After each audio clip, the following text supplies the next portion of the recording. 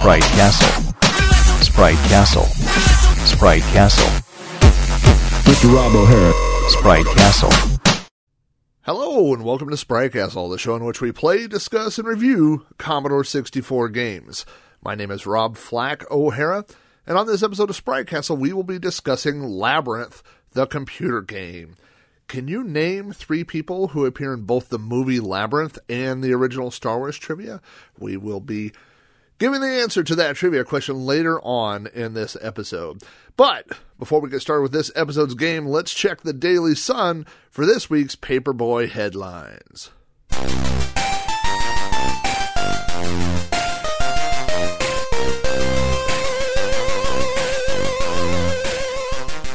Well, welcome back to Sprite Castle, everyone. I hope you have had a good 2016 so far. My family and I had a great holiday season. We went on a cruise. We left from LA.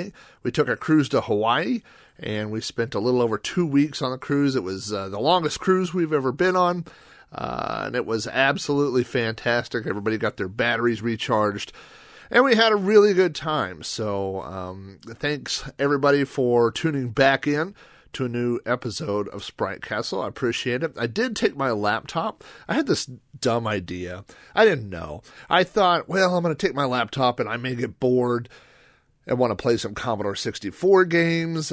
Took a joystick, things like that. But in reality, there was so much to do on the cruise that I just didn't have any downtime like that. When I did have downtime, basically I took naps or ate at a buffet or both. Sometimes I ate at the buffet and then took a nap, and then headed back out. But we did get to see the new Star Wars movie the day it premiered in Los Angeles at El Capitan Theater. I was really excited about that after the last episode where I played Return of the Jedi. Actually, I was excited about it more than just because of that episode. I was excited because we've been waiting for a new Star Wars movie for, what's it been, 10, 11, 12, 13, whatever years. So had a good time, got Star Wars. I kind of have Star Wars out of my system right now. If you want to hear my buddy and I, Sean, talk about Star Wars, you can go to Throwback Reviews. And I don't think it's out yet, but the latest episode of Throwback Reviews will be my thoughts about the latest Star Wars movie and Sean's thoughts about the latest Star Wars movie. So, but I kind of have Star Wars flushed out of my system now, and I have the cruise out of my system, and I'm ready to start moving forward with 2016. Also, today is Martin Luther King Day. I mentioned this on You Don't Know Flack. I will mention it here.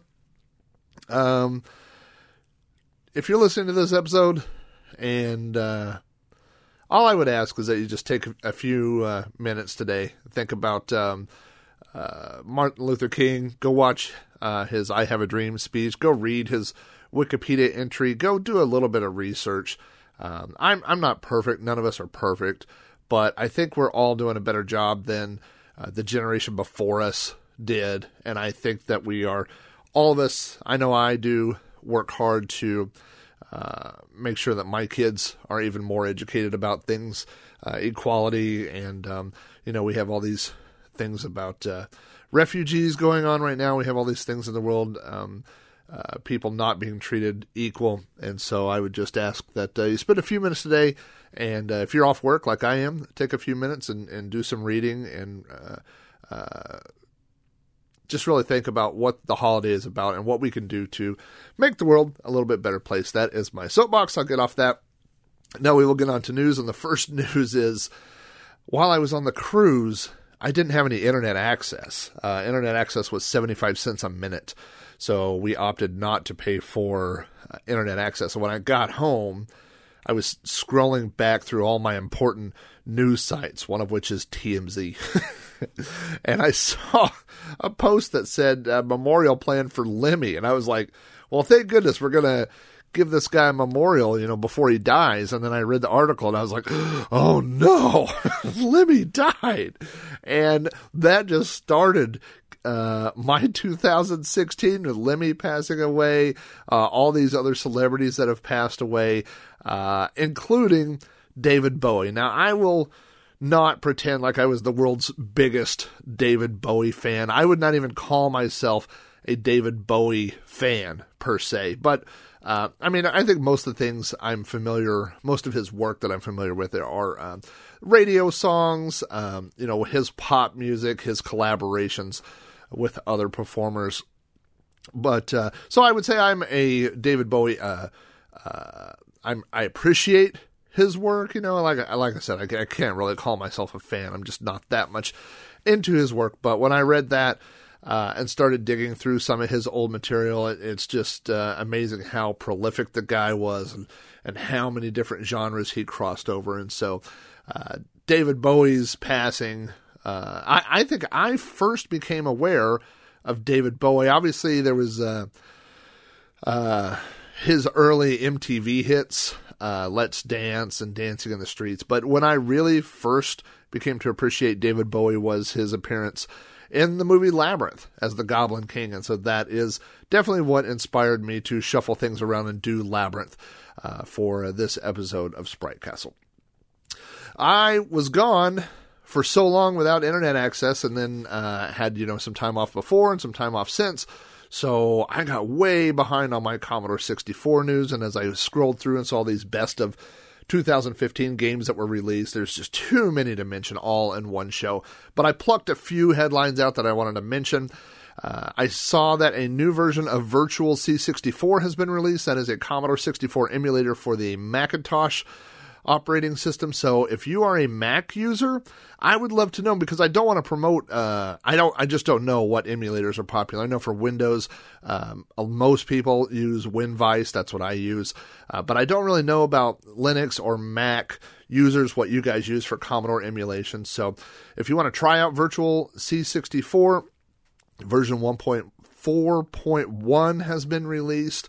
As always, links to all these news articles will appear in the show notes. You can just go to spritecastle.com and find the links to all these stories. But if you're a Mac user, I'd love to get your feedback on if this is a good Commodore 64 emulator, because I like to have a link to an emulator on the website. So if you want to play the games that I review, you could just go download an emulator. Or if there's a better one out there, let me know. I'd prefer something that's free, just because, it's a low cost of entry for people to get into. But yeah, give me some feedback on that. Also, I try to stick to Commodore 64 and occasionally Commodore 128 news-related articles, just because I know that the Amigos podcast is doing such a good job with their coverage of Amiga computers, and there are other sources for the other computers that are out there. But I did see that Yape was released, and Yape, or a new version, I should say, 1.0.8, and that is a Commodore Plus 4 emulator. So there is some Plus 4 software that there's some games, there's some utilities that never made it over to the C64 or 128 platform. So if you want to go check out what the Plus 4 emulator looks like, that there is a new version of Yape. There's a new programming contest out. I saw this for 2016. It is called the 10 Liners Contest, and it is a contest for who can write the best program in only 10 lines of code, and it has to be a line-based programming language, something like BASIC. And there's different categories depending on how many characters per line you actually use. But the deadline for that is Monday, March 28th. So if you have interest in that, I'd love to see what people program in 10 lines, and I can't wait until the end of March where we get to actually see the product of that contest. And speaking of contests, I did read that the Commodore 64 16K cartridge game development competition, the deadline has been extended to March 31st. So if you were working on a game for that competition, or if you're like me, you're just sitting around waiting to see what games have been submitted and to have the ability to download and play those, we're going to have to wait till the end of March to see that.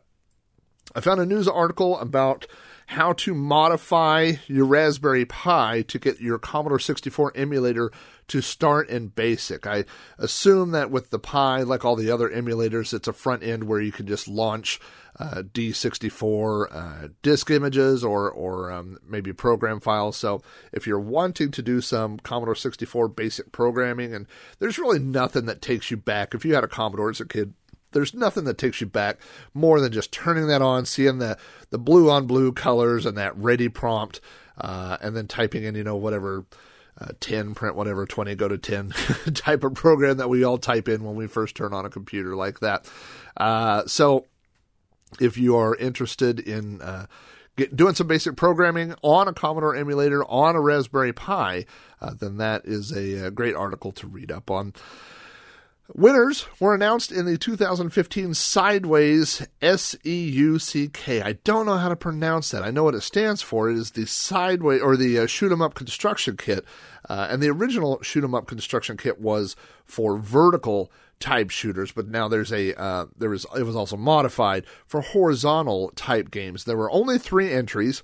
You could download all 3 and play those. And, like I always say, the quality of these things are so much better. The quality of a lot of the homebrew games that come out now, most of the homebrew games that come out now are so much better than a lot of the games that people paid for back in the 80s. And they're all free. So, the Shoot 'em Up Construction Set, there were 3 entries, which I'd wish there had been more, but maybe it's just a bad time of year or something. But you can go download those and play those. I have downloaded all 3 of those. I haven't played them yet. I'm going to play them tonight.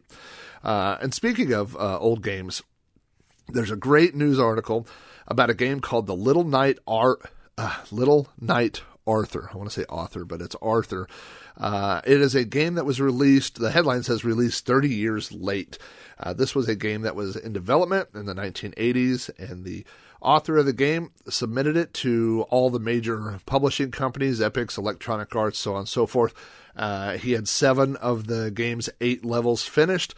And the game was turned down by all the major publishers, and I guess he lost interest and quit working on it. But he has found the source code. He went in, he finished the game, and he has released it now, 30 years later, for free for people to download. And I looked at the screenshots and watched some video, and it looks like a fun little game. It's definitely a platform-type game that would have fit in with the likes of Jumpman and Dr. Creep, those types of games. So I'm looking forward to playing that. So you could go check out Little Knight Arthur. There's a link to that. And finally, there is, I know this has been being worked on for a while, but there is a Frogger arcade release that is being worked on. This looks great. I've seen video of this. You can download a preview of it if you want to go check that out. But it is a similar to the Donkey Kong Junior release that came out, and some of the other, like Commando. We had the original Commando for the Commodore 64, but then they have the arcade version that's much closer to the arcade release, and this is closer to the arcade release of Frogger. So that is in development and being worked on. And like I said, links to all these things are in the show notes. All you have to do is go to spritecastle.com and find episode 23, and you'll find links to all these things. And now, let's talk about this episode's King of the Castle. This episode's King of the Castle is Dave Modolak.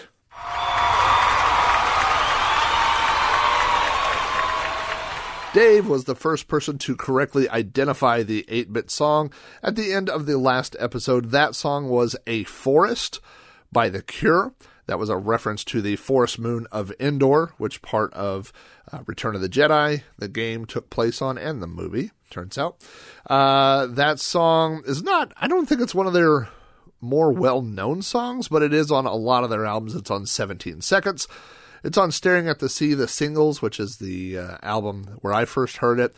A remix of that, it appears on 1990s Mixed Up, and it appears in most of their live concerts and live concert recordings. So congratulations to Dave for correctly identifying this song. I got more incorrect guesses on than I think I have on any other King of the Castle song. So I thought that was very interesting. A lot of people guessed incorrectly or misidentified that song in question. And I just looked at my notes. I have a spreadsheet where I track all the things for this podcast, and this is the second Cure song that I've used. We also used Friday, I'm in Love for Friday the 13th, so I'll try not to turn this into a Commodore/Cure podcast, although that actually sounds great. I would listen to that. I just joked on Twitter. I wasn't really joking, but semi-joking. On the cruise ship, we had a 24/7 channel that showed Love Boat episodes, and I'm so hooked on Love Boat right now, and bought the first 2 seasons on DVD from Amazon, but you can't get the other seasons. So I downloaded all the other seasons. There are 250 episodes of The Love Boat, and I'm hooked on it, man. I watch like an episode every night, and I was saying on Twitter, somebody please do a Love Boat podcast so I can listen to it, and if nobody else would do it, maybe we'll do it. And I really don't have the time in my life to do a Love Boat podcast, but boy, if you could combine Commodore and the Love Boat and the Cure, that's a winning combination right there. So anyway, congratulations again to Dave. If you would like to be the next episode's King of the Castle, all you need to do is correctly identify the secret 8-bit song played during the show's closing credits. The song will not be from the game discussed in the episode, but will relate to the episode's theme in some way. For example, A Forest and the Forest Moon of Endor. If you have identified the secret song, the first person to send the song to me and its relationship to the podcast theme, either through Facebook, Twitter, email, or the show's voicemail box, will be crowned the next King of the Castle, and all of those contacts are listed in the show's closing credits. Those are this week's headlines, brought to you by my local paperboy who just threw a newspaper through our front window. Sorry, it slipped. Now that we've covered this week's news, let's discuss this week's snack. Crack, crack, crack the egg into the bowl. Crack, crack, crack the egg into the bowl. Talking snack. So if you've played the game Labyrinth, in the beginning part of the game, there's a part that deals with buying popcorn at a movie theater. So I thought, I should do popcorn, but I just ate popcorn for the last episode, for episode 22, Return of the Jedi. So I couldn't really do popcorn, but also if you've seen the movie and played the game, there's an important thing that hinges on a peach. Jareth, the Goblin King, gives a magical poisoned peach to Hoggle, who eventually gives it to Sarah in an attempt to have her eat it, fall asleep, and lose interest in making her way to the Goblin Castle. So I thought, man, I got to do something with peaches. But I didn't want to just eat a peach. That seems dumb. Plus, it seems healthy, and I don't want to do that. So then I thought, what else could I do? Like I could have a peach daiquiri. I could have peach something, so I'm going through, and my memory shot back to in high school when I worked at Grandy's, and Grandy's is a southern fast food place that sells fried chicken and chicken fried steak and ribs and things like that. And we also had cinnamon rolls and rolls for dessert, and we had cobbler, and we had peach cobbler and cherry cobbler and apple cobbler, and the cobbler was great.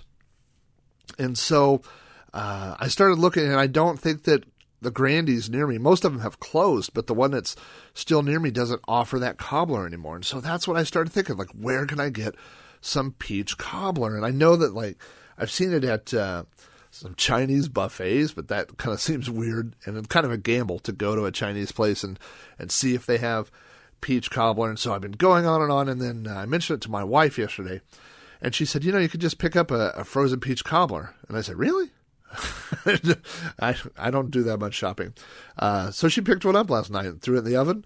And last night after dinner, we all had a little bit of peach cobbler, put some vanilla ice cream on top. It was wonderful as I finished up the show notes for this episode. So there's my tribute to Labyrinth. I had a little bit of peach cobbler, and it was really good, as is this week's game, which happens to be Labyrinth, the computer game. It was written for the Commodore 64 in 1986 by Lucasfilm Games, which later became LucasArts. It was published by Activision. It is a game for one player that uses both keyboard and joystick controls. I have had other Activision games on the show, but this is the first Lucasfilm Games. I'll just call it Lucasfilm Games or LucasArts. I will probably use those interchangeably throughout the episode. According to Moby Games, they released 13 titles for the Commodore 64, including such games as Ball Blazer, Indiana Jones and the Fate of Atlantis, Indiana Jones and the Last Crusade, Karanis Rift, Rescue on Fractalus, Maniac Mansion, and Zack McCracken and the Alien Mindbenders. Now, up until this point, all of their games were original titles. This was the first Lucasfilms game that was based on a property. Programmers on this game, in the games credits, it says Labyrinth, the computer game, was created by the Lucasfilm Games Division, Activision Incorporated, with the cooperation of Henson Associates Incorporated, with design contributions by Douglas Adams, yes, that Douglas Adams, and Christopher Surf, with special thanks to George Lucas and Jim Henson. We're going to talk a little bit about some of those people. The game's designer was David Fox, and again, co-credited on that is Douglas Adams. David Fox was the programmer of the game, the lead programmer. He worked on several Activision titles, LucasArts titles, including Rescue on Fractalus. He worked on Labyrinth, of course, Maniac Mansion, Zack McCracken, Indiana Jones and the Last Crusade. He worked on Mirage, which was LucasArts' first very testing the waters, I suppose, with a MMO type of game. And then he's also credited for working on Cadillacs and Dinosaurs. There were artists that worked on this game. Gary Winnick and Ken Macklin were listed. Composer of the music is Russell Lieblich, I believe is how you say that. He did lots of both LucasArts and Activision music for different games. He did the music for Ball Blazer, Master of the Lamps, which we had recently as a Sprite Castle, King in the Castle song. We have... He kind of went back and forth on music and sound effects. He did sound effects for the version of Little Computer People for the Amiga, music in Task Times and Tone Town, music in Portal. He did sound effects for The Last Ninja. He was a composer on GB Air Rally. He did the music, uncredited it says, for SimCity. He was also, he has programming credits. He is credited for programming and design on Hacker 2. He did the original concept for Master of the Lamps. He was a programmer on Howard the Duck. So the guy really was a jack of all trades that worked on these types of games. And he's responsible for the lovely translation of some of the original songs that appear in the movie Labyrinth that appear in this game as well.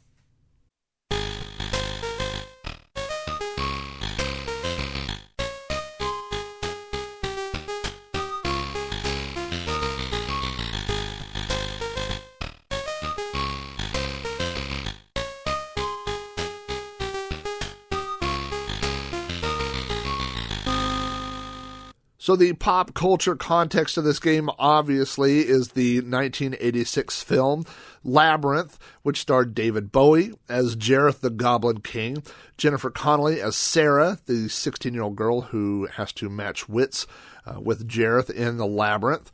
It was directed by Jim Henson.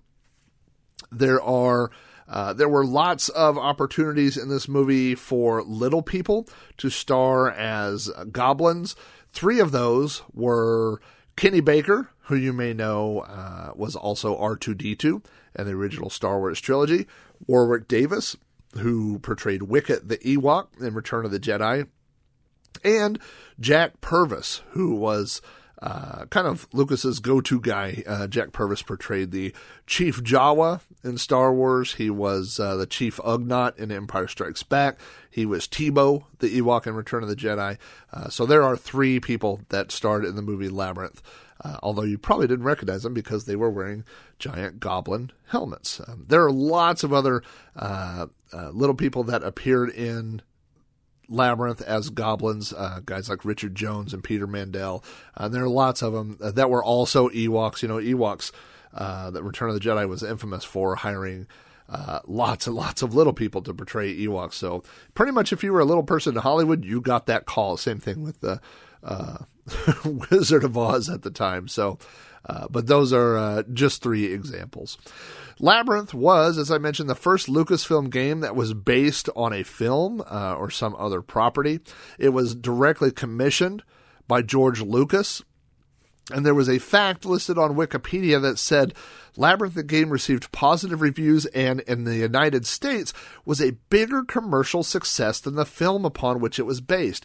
That seems amazing to me. And I went to IMDb and looked up Labyrinth, it says that the budget for Labyrinth was $25 million, and in the box office, it only made half that, $12.5 million, which would be considered a huge flop.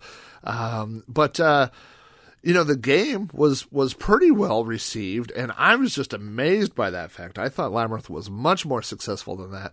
And this is coming from a 43-year-old man who can still sing every song in Labyrinth.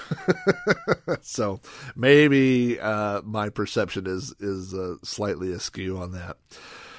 Let's talk about the box and manual. The front cover of the box has a beautiful drawing of the labyrinth, and your view is you could see the maze, and in the background you could see the Goblin King's castle. There is the owl flying over the labyrinth, which appears in the movie, and I believe is Jareth in disguise. The top has the logo that says Labyrinth, and then there's smaller font above that says based on the Jim Henson film, and below that it says the computer game. So it is Labyrinth, the computer game. Sometimes it is referred to that or in that manner online when you see this, because there are so many games. A labyrinth is a maze. A labyrinth is a really old term, and there are lots and lots and lots of maze games out there simply called Labyrinth. So if you're searching Google for this game, you might type in Labyrinth, the computer game, and you might just get hits relating to this particular game. The bottom, you have little logos that one for Lucasfilm Games, one for Activision Entertainment Software. The back of the box has, first of all, it has a long speech that apparently is from Jareth. It's a quote. It says, "We've been watching you. We know all about you. We even know your weaknesses that have made you our thrall. To regain your freedom, you must find the castle at the heart of the labyrinth. If you are unable to break the spell within 13 hours, you'll be lost forever, which, for your information, is a very long time." And there's a second paragraph that says, "A key, popcorn, a movie ticket. Everyday objects have a way of taking on a whole new meaning once you enter the labyrinth. Be prepared for anything, a wall of hands, talking door knockers, or a friend in need. There will be goblins at every turn. Only one thing's for certain, we cannot be held responsible if you get lost." That first paragraph, most of that appears in the game when Jareth first talks to you. It cuts a little bit short, and the jokes, or the joke at the end where he says forever, which for your information is long time, is cut out of the game dialogue. So it seems like something that was added just to make the text on the back maybe a little bit more interesting. There's some pictures that appear on the back of the box. There's a goblin, a Labyrinth movie ticket, some pieces of popcorn, a key, 2 game screenshots, and then a picture of a movie theater, which is showing the movie Labyrinth. And this is going to come into play whenever we start playing the game. The manual, I found a scan of the manual online, and that was difficult to find. Most of the websites that I checked that have game manuals online did not have this. Instead, what they have is walkthroughs. Some of the walkthroughs are just for the beginning part of the game, and some are for the entire game. We will discuss the difference of that. The manual's about 20 pages long if you include the front and back covers. It starts off with a 1.5-page message from Jareth that basically sets up the game. Again, it tells you that you have 13 hours to solve the maze, and that's 13 hours in real time. There's a real-time game clock, and once you get past that 13 hours, then you are basically done for. It mentions some of the film locations, like the Bog of Eternal Stench, and lets you know that the game is going to be based on the movie. It tells you that the object of the game is to get to the heart of the maze. It explains how to load the game. This is another manual that says it has 3 sets of instructions, one for Commodore 64, one for Commodore 128, and one for the Apple II, which were the 2 U.S. computers that this game was released for. There are 3 save game slots when you boot this game up. On the Commodore, you access them through, I believe it's F1, F3, and F5, and if you hit Shift, F1, F3, or F5, it erases that slot and starts that as a new save game slot. The game saves your spot automatically every time you go to a new area, so that is definitely helpful because chances are you may die quite a bit while exploring the labyrinth. Then the game explains the word wheels, which is the interface that you use to control the game. We will talk more about the word wheels momentarily. There's a list of hints included. They're all so generic that it says things like, if you find something that's taking a long time, move on to something else that takes less time. Okay, well, thanks. Thanks, Jareth. I think we pretty much got that, and it's all hints like that. It's like hints from Yoda. It's really unusable information. And then at the end, there's a little disclaimer after the warranty information and the copyright information that says, warning, any attempt to duplicate this product may damage it, and such damage is not covered by the warranty. Please see above for complete warranty information. So I thought that was interesting that they just throw that out there, that by copying or attempting to copy this game, you might damage it, and that is not covered under the warranty. So pirates beware. So after you load up the game, hopefully you haven't damaged it by trying to make a backup copy yet. You come up to a title screen. Again, you get the logo Labyrinth. And then underneath that, you just get, it says trademark and copyright, Henson Associations, Incorporated, all rights reserved, used under authorization. And then you move right into the game. So let's talk about the controls. And this is going to be slightly out of order because the controls kind of talk about the graphical part of the game, which is not where the game starts. Let's talk about where the game starts first. The game starts off as a text adventure. It fires up. It asks you for your name, your sex, and your favorite color. And you will appear in the game later.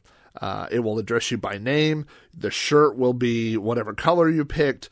And you can either play as a boy or a girl. So when the game opens, it is like a text adventure, except for you can't type.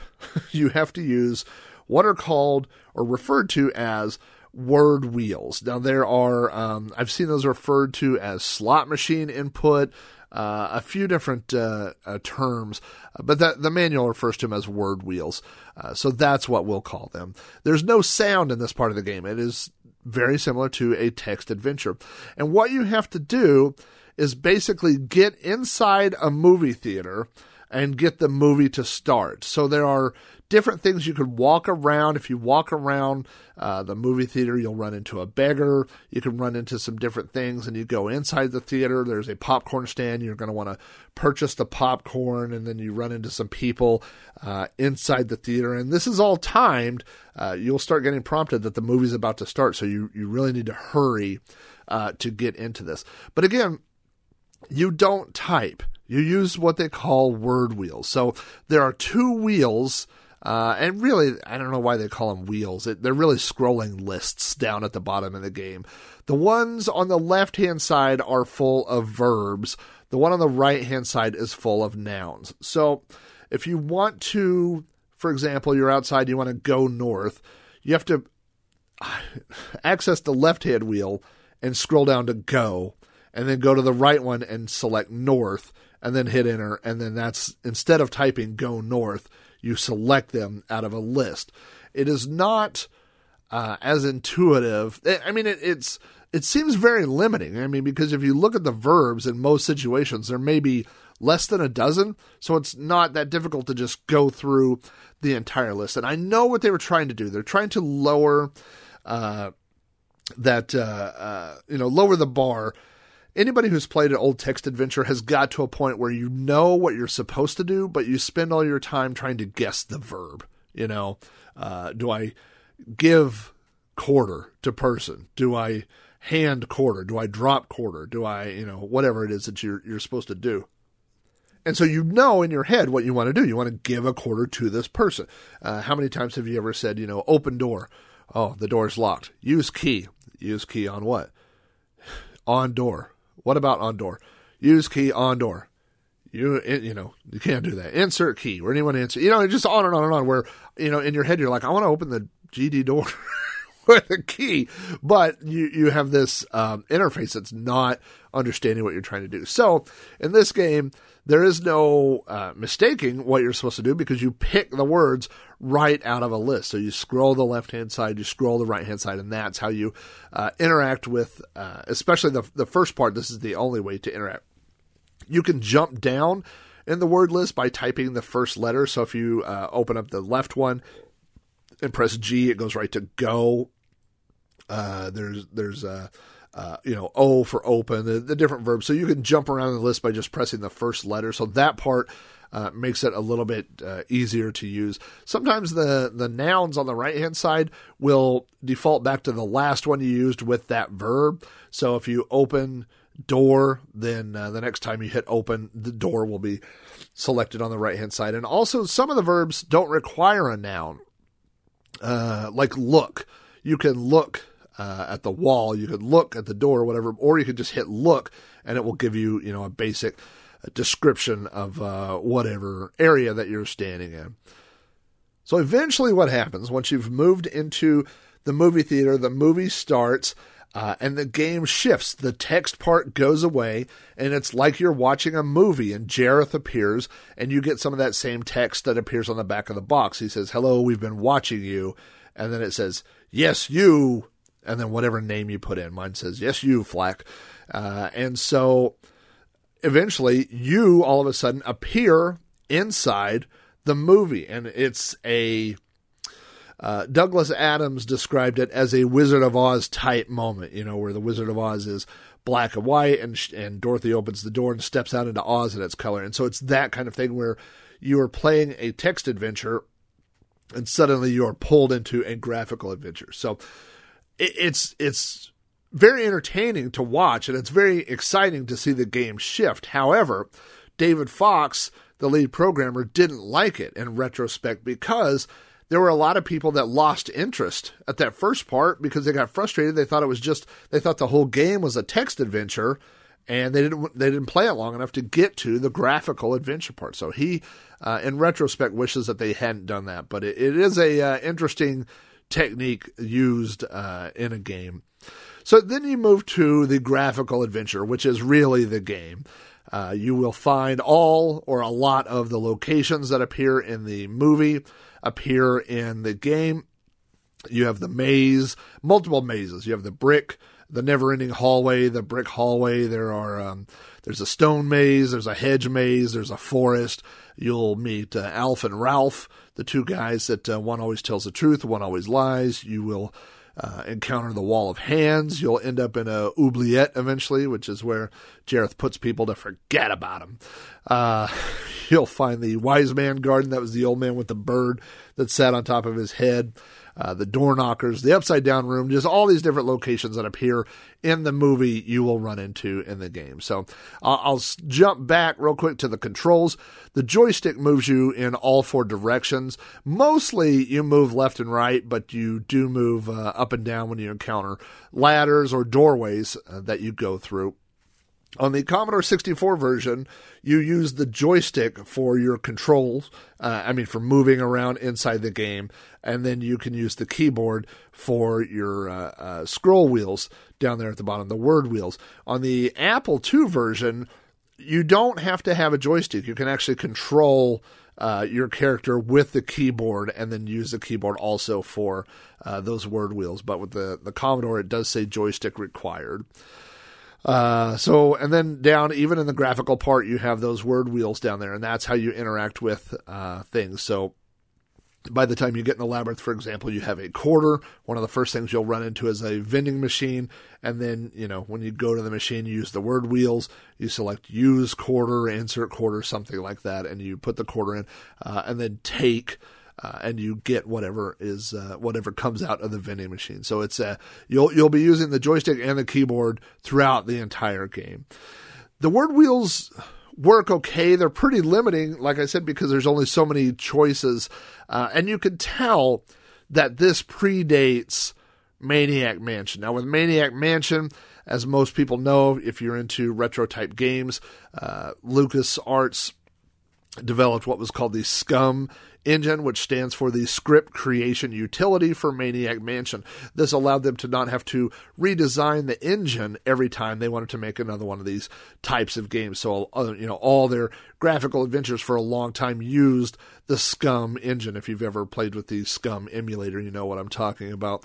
But this game predates that. It doesn't run using Scum. It runs using its own engine. And so you can see it's almost a beta version of a Scum type game. There are things in it that work interface wise and things that don't work quite so well with the word wheels.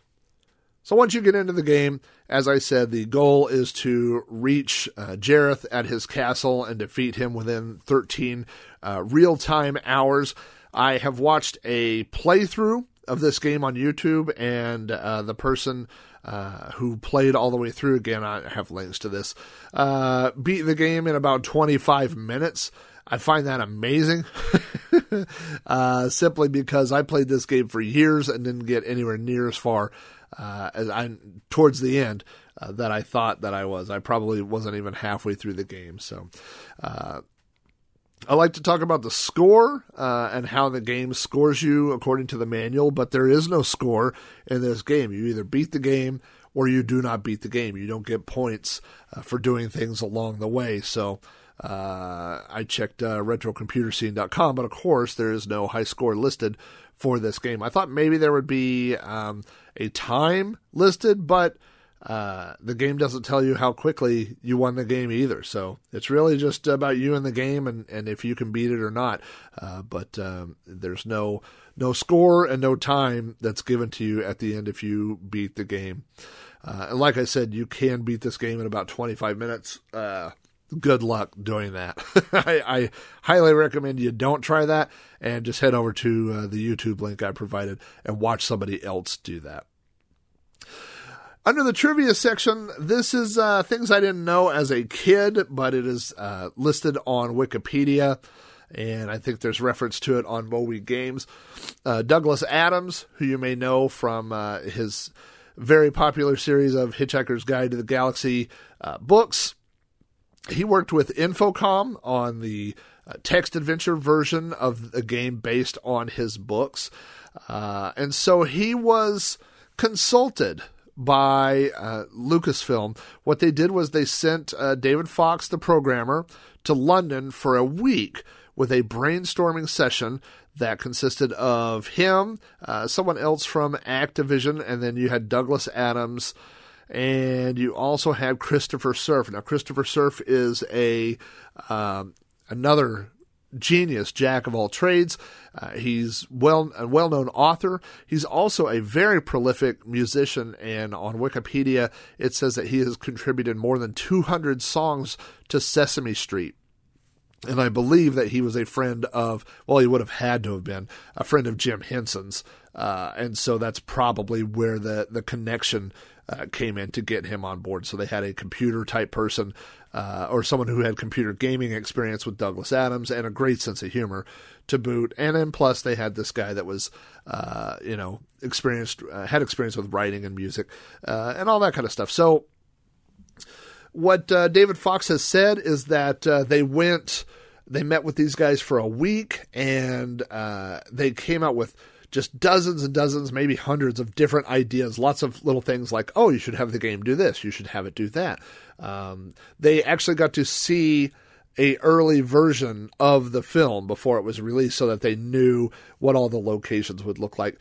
And so David Fox says, according to the Wikipedia article, that when he got back, he had hundreds of pages of notes, but nothing specific about the game. And so what he was tasked with doing at that point was coming up with a game and using some of those ideas. And so it was Douglas Adams' idea to have the text adventure at the beginning that then, basically pulls the player into the graphical adventure. So in the game, I think it works if you know what's coming. And so if you look at the back of the box and you see the screenshots, as a kid, I would have been like, well, where's that part of the game? And it doesn't take you that long to get to that part. If you know where you're going, it only takes like 2 minutes or something. But as a kid, if you were like me, a dirty little pirate who just downloaded this game, and I was like, well, where's the fun part? Like, why am I stuck in this text adventure thing when I want to, be running around the halls talking to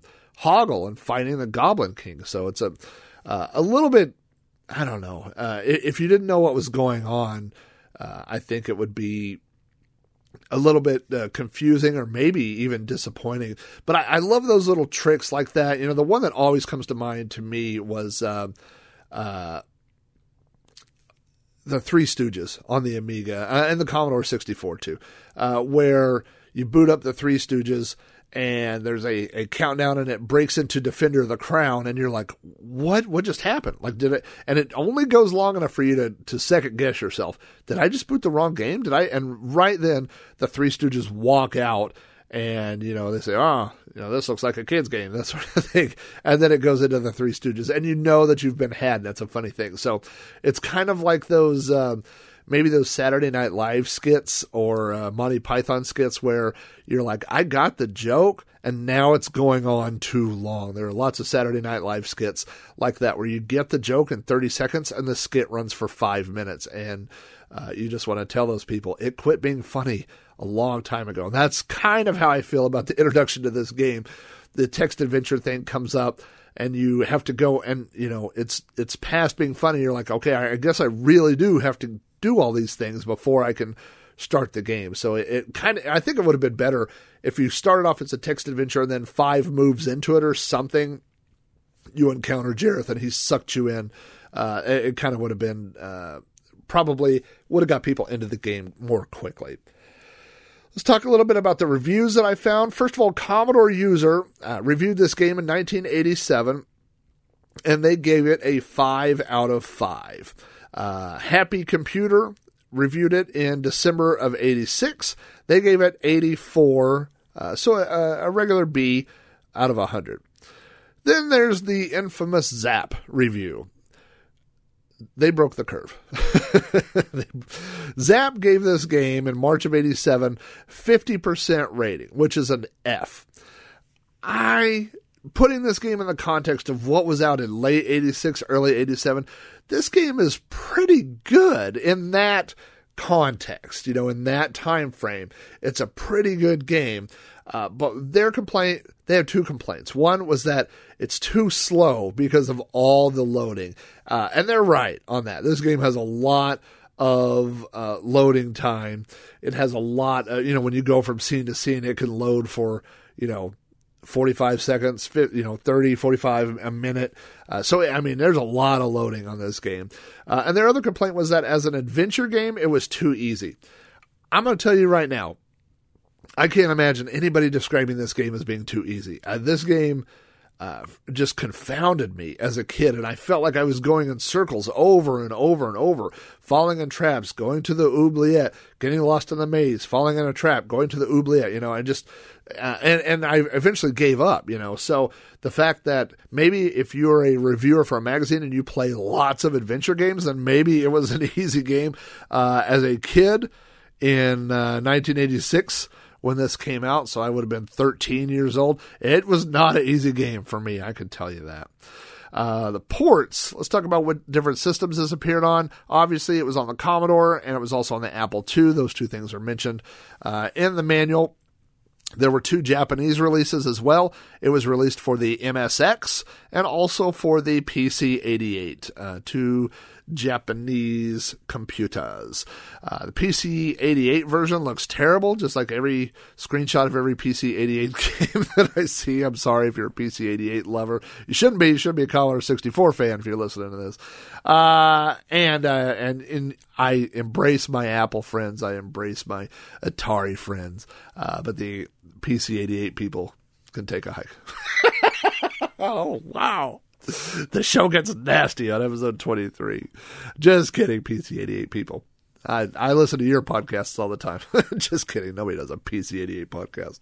And then on Moby Games, they have screenshots for the MSX version, and it looks fantastic. It looks like the best version. I've never messed around with the MSX emulator before, but there are pictures at the beginning of like color scrolls, like a sunset or whatever, and it looks fantastic. So MSX people, you're welcome to hang out here anytime You can help me kick all the PC-88 people's asses. Oh, boy. There's also a Labyrinth game released for the Nintendo Entertainment System by Altus in 1987, which is unrelated to this game. It is not a port of this game. It is a top-down, from what I saw, Gauntlet kind of looking game, but it is definitely unrelated to this Gauntlet unlike game, Labyrinth, the computer game. How to play this game today? Well, I think you're going to need either a retro computer or a retro computer emulator, because I don't believe that this version has been remade. It's not ported to Flash. It's not on Steam. It's not on iOS or Android or anything else like that. So if you do want to play it, go to spritecastle.com, go look in the download section. I have a link to download this game, and I have a link to download some emulators if you don't already have one set up. So if you want to play Labyrinth, although, like I said, I don't want to spoil it, but I think what I would personally do is just go to YouTube and watch that other guy play the game. Now let's get into my personal memories of Labyrinth. All right, time travelers. Seatbelts fastened? Yes.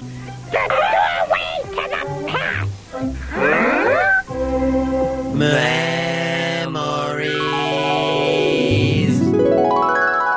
I can't remember if I saw Labyrinth in the theater or not, but I know that it aired on television on HBO not too long afterwards. Maybe we even rented it and copied it that way. I don't know. But I know that we had a copy of Labyrinth and The Dark Crystal both on VHS. I watched them over and over and over. My buddy Jeff, who I have talked about many times on this podcast, he and I love this movie. There's so many quotable lines from this movie. There are lines. This is a sign of a quotable movie to me. This movie came out in 86. There are so many lines from this movie that I still use today. Sarah, the 16-year-old girl, keeps complaining that things aren't fair. And at some point, David Bowie tells her, "You say that so often, I wonder what your basis of comparison is." I have said that to my children not that long ago when they complain about things not being fair. There's all these just multiple jokes throughout the movie that I have still, if you've ever walked into a restroom that has been used recently by someone else. I've said this last year. We took, I remember specifically, took my kids to the zoo. We walk into the Pachyderm building, and immediately I say, "Smells bad," as I quote Ludo from this movie. So there are lots of things in this movie. I mean, I watched this so many times as a kid. I don't think it would be an exaggeration to say I watched it once a week for a long time. The soundtrack contains not only music from the movie, but 5 songs that were recorded by David Bowie. There's Underground, Magic Dance, which is probably the most famous one.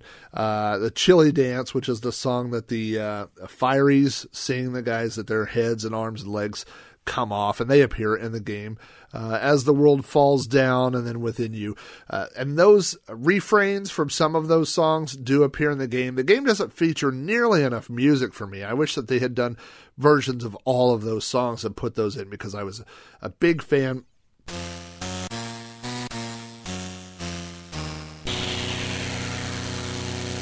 One of my biggest pet peeves is when you buy a soundtrack and the version on the soundtrack is not the version that appears in the film. And so all the David Bowie songs sound different on the actual soundtrack, which I have an original for somewhere. I bought it years ago, but the versions that are on there are not the same versions that appear in the movie. So eventually I just ripped all the songs in the movie out and have MP3s of those. So that's what I listened to. I remember getting this game. I downloaded it. I did not buy it as a kid. I got stuck at the text adventure part, and we had walkthroughs that you could find on BBSs and things like that. And so a lot of the walkthroughs that were out there would just be a mini walkthrough to get you to the graphical part of the game. It would say, go here, buy the popcorn, pick up the nickel, all these sorts of things that you have to do before you get the game actually started. And so I remember that part being really hard. But then when you get to the graphical part, it's even harder. I mean, it's easier in a way because it's simpler to navigate with a joystick and walk around. But just getting anywhere in the game is pretty difficult, and so it was fun to see the movie locations in the game, the same types of characters in the same places or whatever, but I just wish it had been a little bit easier to get further in the game, because I know as a kid, I did not get very far in this game.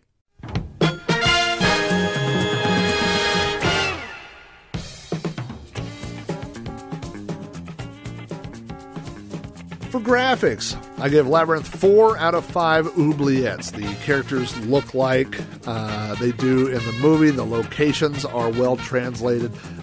Even Jareth looks really good on the screenshots and later on when you actually meet him. So graphics, no complaints there. For music, I give this game 2 out of 5 oubliettes. Man, that sounds low. I might even go 3 out of 5 oubliettes. I don't know. The music is really good, but it is so sparse. You will hear a little bit of music at the beginning, and it'll play a song when you beat the game, and I think that's it. So this game is really lacking in the music department. So my low rating doesn't reflect the music that is in the game. It reflects the fact that there's not enough of it. For sound effects, I give it 3 out of 5 oubliettes. It's not, again, that the sound effects are bad. It's that they sound so stark when there's no music or anything else. So as you're walking around, you hear your footsteps clip-clopping around, but without the music, it just doesn't really work very well. Overall, gameplay for this game, I give it 3 out of 5 oubliettes. The word wheels are a little bit clunky. The joystick controls do work well. It's sometimes difficult, even with a limited amount of verbs and nouns, to know what you're supposed to do at any given time. So overall, I would say it is an interesting game. I like it because of its connection to Labyrinth, the movie. I don't know that I love Labyrinth, the game. And I've recommended this already in the show, but if you are curious about this game, you want to find out what it's all about and what it looks like, I recommend going and viewing the video walkthrough on YouTube, which I will have a link for in the show notes.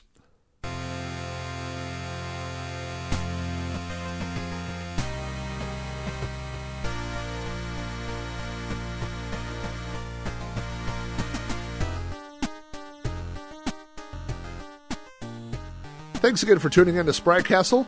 The next game I will be covering is 1985's Karate Champ by Data East. If you'd like to play Karate Champ before the next show is released, head on over to SpriteCastle.com and click on the downloads link at the top of the page where you can download Commodore 64 emulators and all the games that have been reviewed on the show. If you'd like to send me feedback about this or any other episode of Sprite Castle, you can email me at robohara@robohara.com, contact me on Twitter at Commodork, follow the show on Facebook at facebook.com/SpriteCastle, or leave me a voicemail on the FLAC Podcast Hotline at 405-486-YDKF. Sprite Castle is available from iTunes, Stitcher Radio, the SpriteCastle.com RSS feed, and through ThrowbackNetwork.net, your home for quality retro podcasts. To hear more podcasts from me, check out You Don't Know FLAC, Throwback Reviews, and Multiple Sadness. You can find links to all of these shows at robohara.com/podcasts. Many of the news articles and game details for Sprite Castle come from websites such as Commodore is Awesome, the Commodore Scene Database, Lemon 64, and Moby Games. For links to these and more websites, check out the links on the right-hand side of SpriteCastle.com. Thanks again for listening. Now get back to reminding me of the babe, and we'll see you here next time on Sprite Castle.